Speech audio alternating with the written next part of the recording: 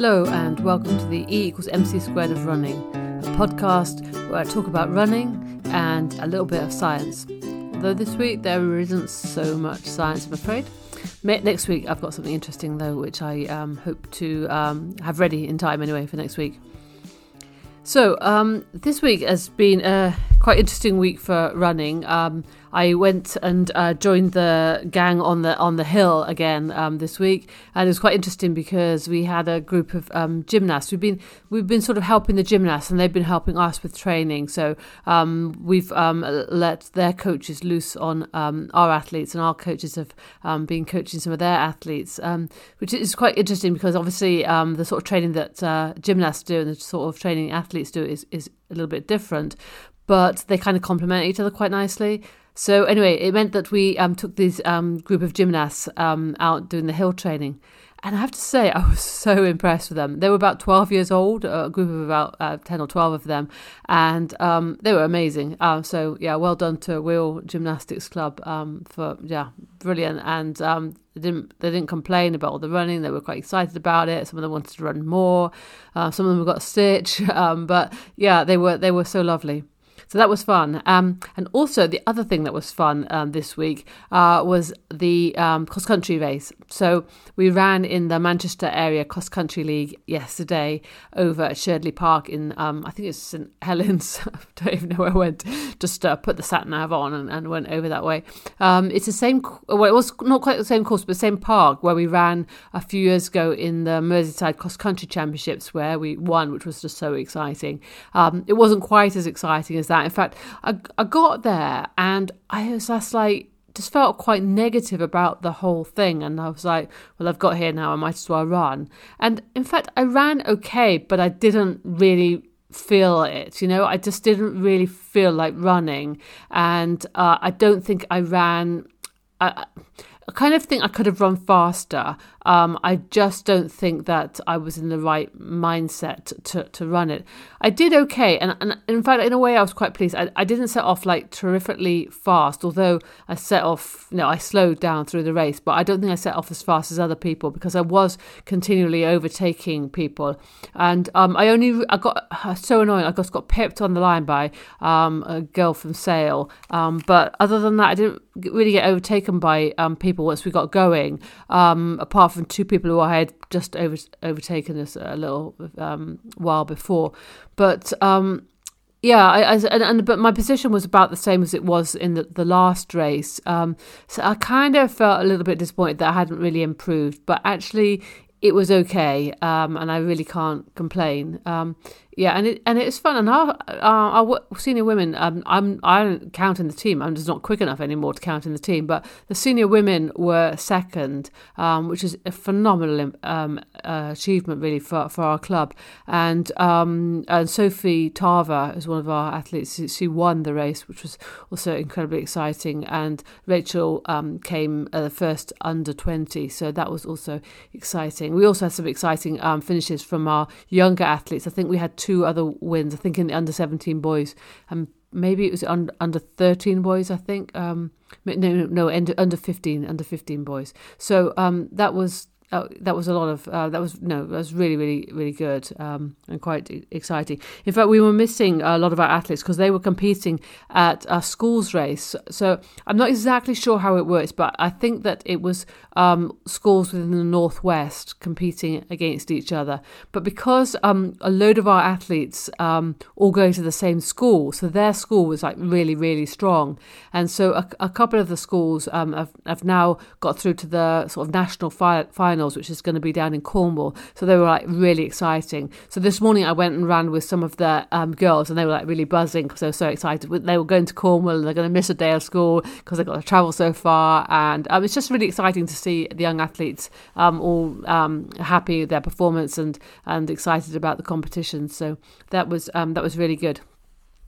So anyway, in this episode, I just wanted to bring you something which a friend of mine highlighted to me. I had never heard of this story before, but they talked about a guy called John Stephen Akhwari, and he's a Tanzanian athlete who was competing in the 1968 Olympic marathon. So this is straight from Wikipedia. I'm not gonna make anything up. This is straight from Wikipedia. While competing in the marathon in Mexico City, Akhwari cramped up due to the high altitude of the city. He had not trained at such an altitude back in his country. At the 19-kilometre point during the 42-kilometre race, there was jockeying for position between some runners, and he was hit. He fell badly, wounding his knee and dislocating that joint, plus his shoulder hit hard against the pavement. He, however, continued running, finishing last among the 57 competitors who completed the race. Actually, 75 had started, so quite a lot of people dropped out of the race. The winner of the marathon finished in 2 hours 20:26, whereas Akhwari finished in 3 hours 25:27.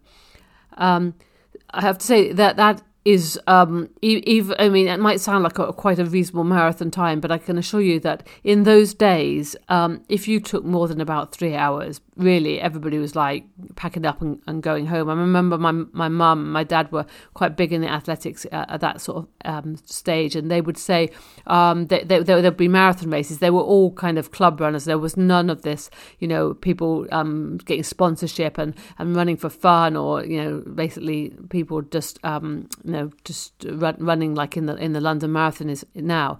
That everybody was a reasonably good athlete, and my mum mentioned this chap who would turn up and he could only run 3 hours, and everybody would be like, oh, good grief, he's come again, we have to wait around for him.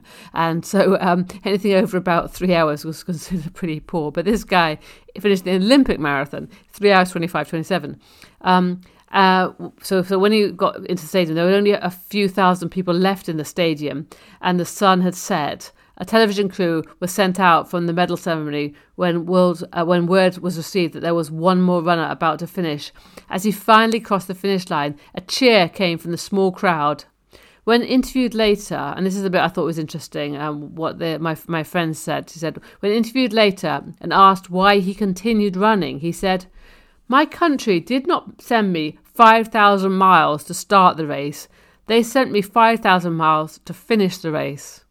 And my friends actually were comparing it actually to a bit in the Bible. It says we should run the race, and we should we need to run the race to the finish. So we can't sort of stop halfway through. But in this case, I also thought about it when I about the race yesterday. It's like I didn't go all the way over there not to run. I went over there to run. So like just packing up and going back home wasn't really an option, even though I didn't particularly feel like that enthused to run. Anyway, this guy, John Stephen Akhwari, he actually was a very good marathon runner. So he not just competed in the 1968 Olympics. He finished first in the African Marathon Championships before the Olympics, and he finished fifth in the marathon at the 1970 Commonwealth Games, where he ran 2:15:05. So he was a decent marathon runner. He was also a relatively decent 10,000 meter runner with a time of 28:44, and so he for him running that slowly must have been quite difficult. But wounded at high altitude, with his legs cramping up, just to finish, he felt he had to finish, and I just thought that was fantastic. The other thing I noticed, though, about that race was interesting was there's a British guy called Bill Adcox in that race. He came fifth, and he's also an interesting guy.